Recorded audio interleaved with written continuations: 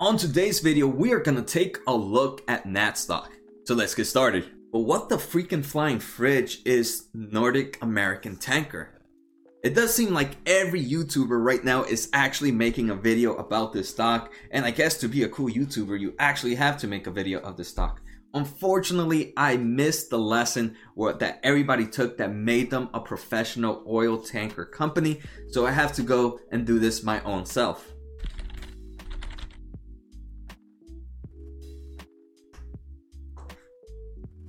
Alright guys, obviously as you can see by this cheap suit jacket that I have on, I am now a professional oil tanker trader, like the rest of YouTube. Just kidding, I know pretty much nothing about oil tankers still, but I pretty much got the basics right now. So I just want to talk, I know there's a lot of people talking about this company right now, so I actually just wanted to share the overall basics of this company and what they do. And then the most important thing, I want to take a look at future growth for this company and past growth of this company and understand why there's such a big noise happening with Natstock. Hopefully it's Natstock. Natstock is fine to call it, or people are going to be like, NAT stock, fool. Natstock. Natstock. All day.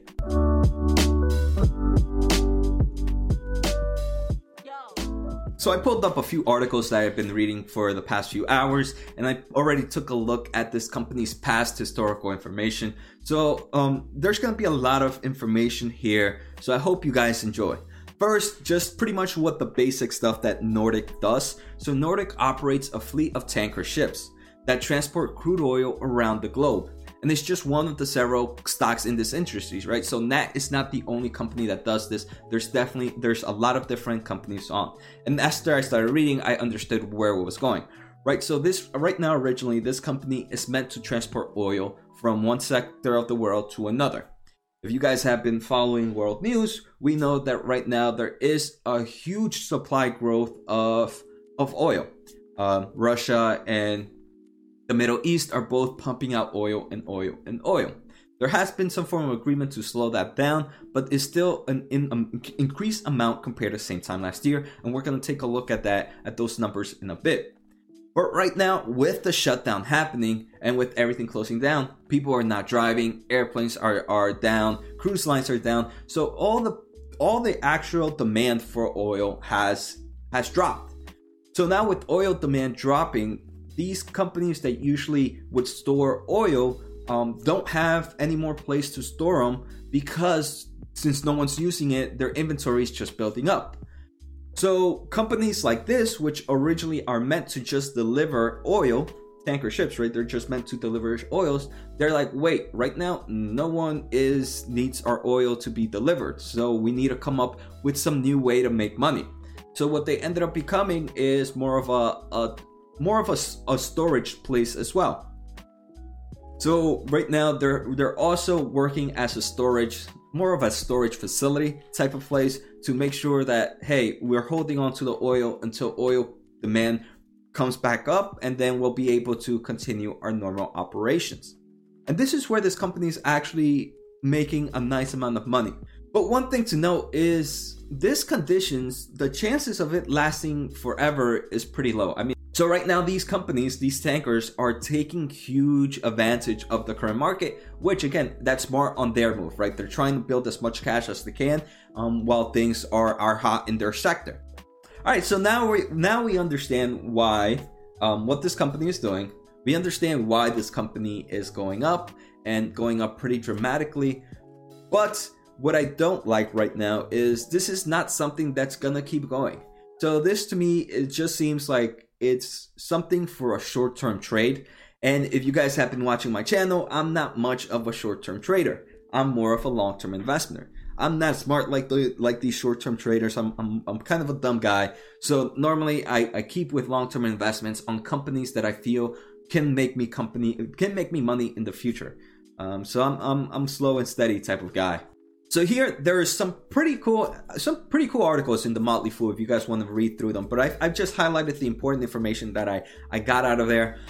First here we're seeing how these four tanker stocks they show here. So they show Nat, Nordic American Tankers. They show Bisacos Energy Navigation, TK Corp, and Scorpio Tankers. So these are four oil tanker companies. And since early April to late April, these companies have grown ridiculously. One of the biggest one is actually Nasdaq, and Nasdaq has grown about 110%. In the past few days, with the world actually seeing some form of reopening, these prices have gone down. But look, 111% growth in just a month, 76% growth, 63%, 50% for all these companies here. Now let's take a look at how much they have fallen in just the past few days. So this is taking a look at April 28th to April 30th. So in just the past 2 days, most of these companies have dropped in the mid-teen values. Nasdaq, one of the biggest ones that everybody's talking about, has dropped about 12.6%. But now let's take a look at how this company is doing today. Today, this company is up 2%. So sitting at $6.19. But let's just take a look at in the past month. In the past month, this company has gone to its up of $7.34. And from its peak right now is still down about 15% from its peak in just April 28th. And before we begin, guys, don't forget to hit that subscribe button, the thumbs up, and the bell. It helps out the small channel out so much, and I love providing information on the stocks. This is what I literally breathe and eat, and I enjoy it so much, and I appreciate all the support that I'm getting from you guys. So just a few more articles before we take a look at this company's financial history. First, Nat, for example, says that it tells the shareholders that dividends will remain a priority.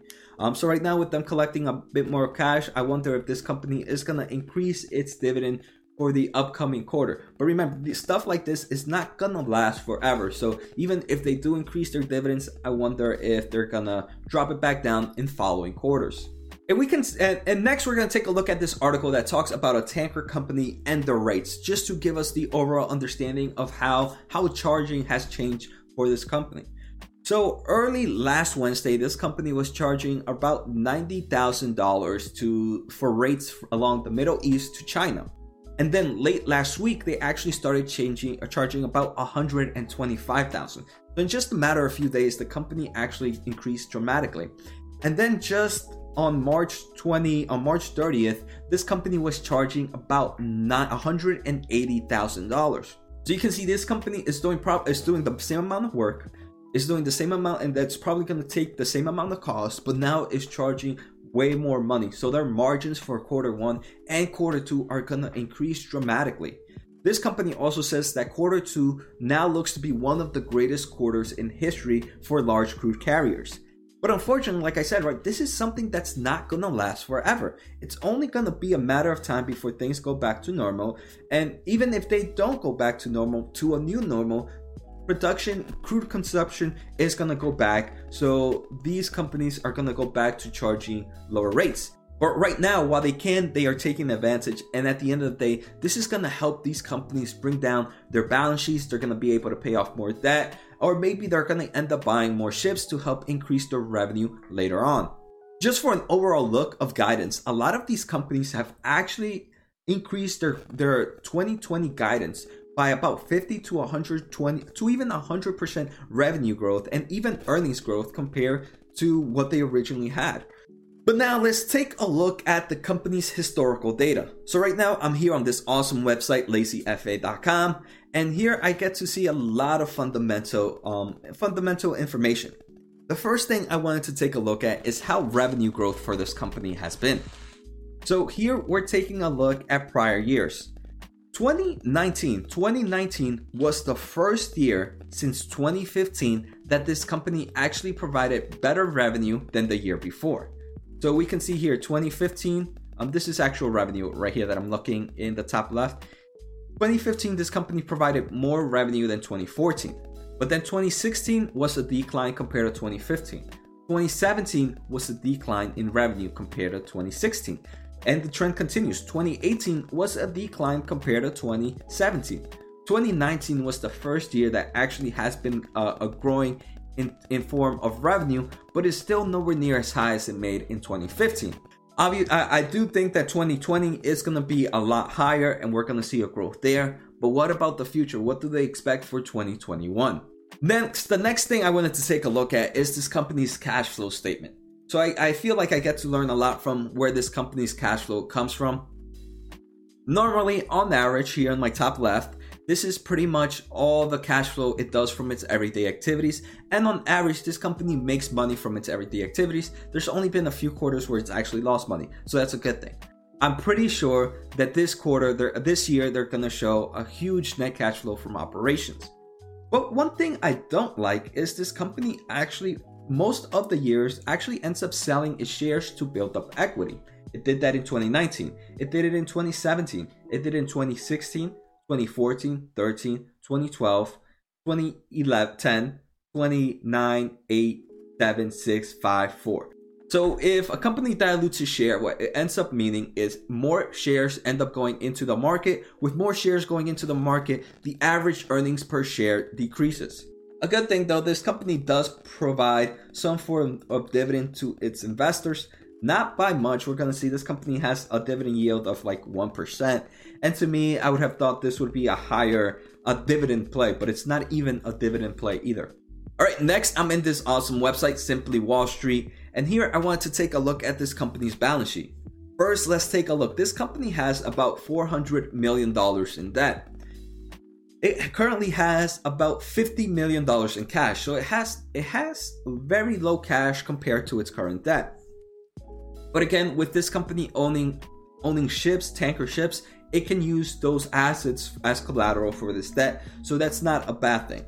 The only thing I'm actually kind of excited about is this company will probably be making more money this quarter and the next quarter. And if they're smart, they should actually be using that money to pay down this debt and make their balance sheet look a lot nicer. Because to me right now, this balance sheet does not look that nice at all. I'll probably put it up below average than what I normally see.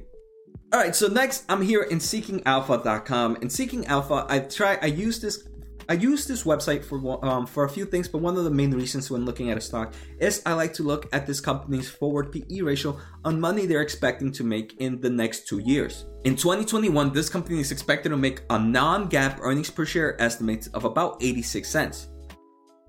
With 86 cents and the company's current price, this gives this company a forward PE ratio of about 7.